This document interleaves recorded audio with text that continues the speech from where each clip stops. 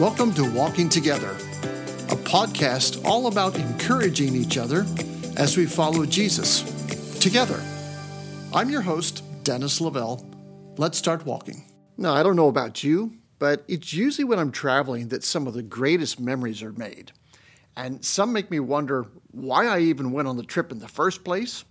But then there's moments that are absolutely hilarious, and I'll remember them forever. Well, yesterday we were having breakfast with some friends, and they were telling us about a trip they took to Australia. And the wife, she just doesn't like flying at all, and it really makes her nervous. So the doctor gave her something to calm her nerves. So before the flight started, she took one of those pills, but not long after takeoff, she was nervous, and she had forgotten that she had taken it, so she took another one. So to put it mildly, she was out cold. She slept the entire 18 hours of the flight. Now, if you've flown internationally before, you know that you have to fill out those little customs declaration forms before landing. And with her eyes half open, she filled her card out, and when the husband glanced over at hers, he signaled to the flight attendant and asked for a new card. And the wife said, "What are you doing?" And he said, "We need to fill out a new one for you." And still being groggy from the medicine, she said, "Why? I can fill out my own form. I don't see a problem with it." And he said, "Honey, just trust me. Let's just fill out a new one for you." Well, she was not happy about that. And she said, "Well, fine." And she just folded hers up and shoved it in her purse. Well, when they get to the hotel a few hours later, the medicine had worn off and she was thinking a little clearer. She reached down into her purse and pulled out that customs declaration card. And in her grogginess, she had marked that not only was she a convicted felon, but that she also had an active case of tuberculosis. And those are the friends you want to travel with, right? And I am so thankful for friends who make me laugh. And honestly, I'm thankful for all the friends that I have in my life. But if you're like me, most days you get along with your friends. But there are moments when our opinions and thoughts and plans do not converge. We've all experienced that. And in the book of Acts, there were two men that God used mightily. Both had successful and fruitful ministries, but they get into a disagreement. And the disagreement was so intense that they chose to no longer be partners, and they went different ways. And you've probably guessed by now that I'm talking about Saul, aka Paul, and Barnabas. And the reason for their disagreement wasn't over doctrine or methods or money, but over a person, a co-worker, who also happened to be the cousin of Barnabas. And his name was Mark, John Mark.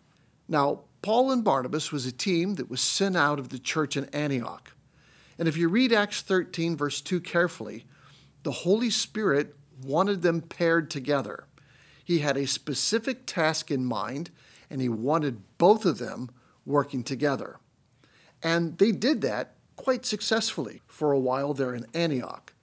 And then Paul says to Barnabas, "Hey, let's go and visit our brothers in the cities where we've preached the gospel."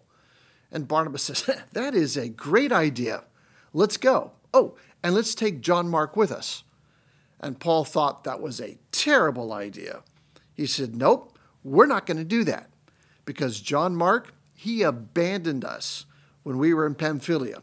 And the Bible tells us that they took John Mark with them on their first missionary journey, not to preach or to give Bible studies, but as a helper. Now, that's what Acts 13:5 tells us.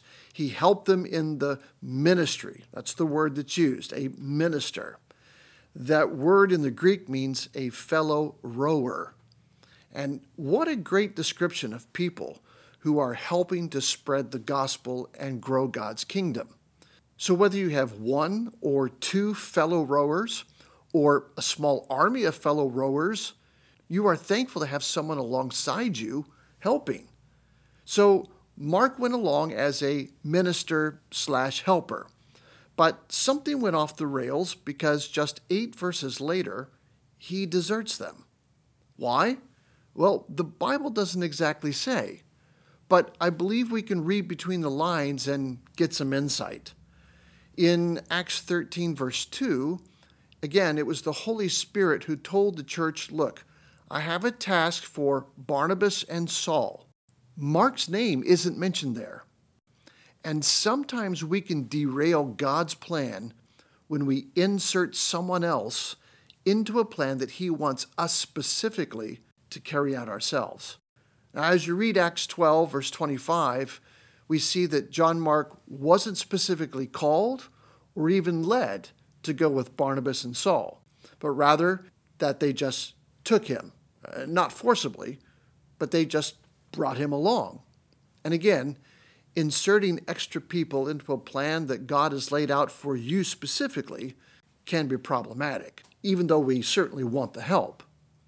But if we step back just for a second, you can understand both sides. Paul doesn't want to get burned a second time. He was concerned that Mark would only be half committed. Barnabas, on the other hand, wants to give Mark a second chance. So who was right, Paul or Barnabas? And the answer is both and neither. And Barnabas wanted to take John Mark because he was a blood relative.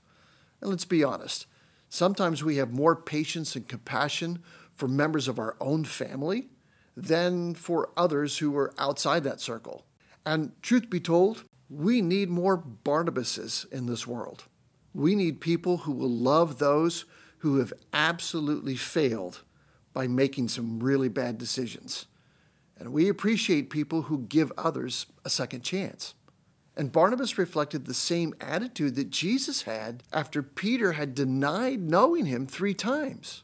And even after all of that, Jesus still loved Peter and wanted to use him. Well, what about Paul? Well, Paul saw things from a completely different viewpoint. Remember, Paul was doing everything he could for the kingdom of God, but it seemed everywhere he went, there were people who were skeptical of his new life because all they could remember was who he was before God radically changed him. And Paul was striving to do everything to give God the glory. And that's biblical, mind you. Just read 1 Corinthians 10:31, right? Paul was all about bringing God glory. And he didn't want John Mark to harm the name of Jesus. He didn't want to give the gospel message a black eye, if I could say it like that. He couldn't tolerate Mark's lack of zeal. And Paul is right. We shouldn't be half-hearted in our devotion. But Barnabas was right too. We shouldn't write off anyone because he or she has fallen. So both of them could easily justify why they felt the way they did. And even though they disagreed, there was still unity because their goal was the same. And that goal was to spread the gospel to those who had never heard. So 2 paths, but 1 mission. So let me round this out by saying that I believe Paul understood that God was going to use John Mark in a different way, rather than going on missionary journeys. And you fast forward 20 years later, there are now millions of Christians, and the gospel has spread far and wide, and there were poets, there were famous people, and scholars galore. But who did the Holy Spirit use to write one of the 4 Gospels? Was it Paul? Nope. Barnabas? Nope. Mark. John Mark. And the Bible confirms that Paul didn't reject Mark as a person or as someone useful for the cause of Christ. On the contrary, he wrote to Timothy from his prison cell in Rome. In 2 Timothy 4, he says, "Take Mark and bring him with you, for he is profitable. He's useful to me." And then in Philemon, he talks about Mark, and he describes him as his fellow worker, his fellow laborer. So let me ask you, are you a Barnabas? Someone who gives others a second chance? Are you a Paul? Someone who only wants the best for the Lord? Or maybe you're a John Mark. You're a follower of Jesus, but your life is marked by some really bad decisions. Maybe you're doing some things that God hasn't actually called you to do. Listen, God loves you, and he still wants to use you. Don't underestimate what God has in store for you. I read this the other day. God gave you a fingerprint that no one else has, so you can leave an imprint that no one else can. So use your life for His honor and His glory, to do things no one else can do, and forgive broken people along the way, because that's what God has done for you. Well, thanks for joining me today. If you haven't already, hit that little subscribe button. Sometimes it's an arrow, sometimes it's a bell, sometimes it's just the word subscribe. And when you do that, the next episode will download automatically and you'll be notified when it's ready to listen to. Please share the podcast link with your friends and on social media. I'd love to hear from you. Keep serving the Lord, and we'll see you next time.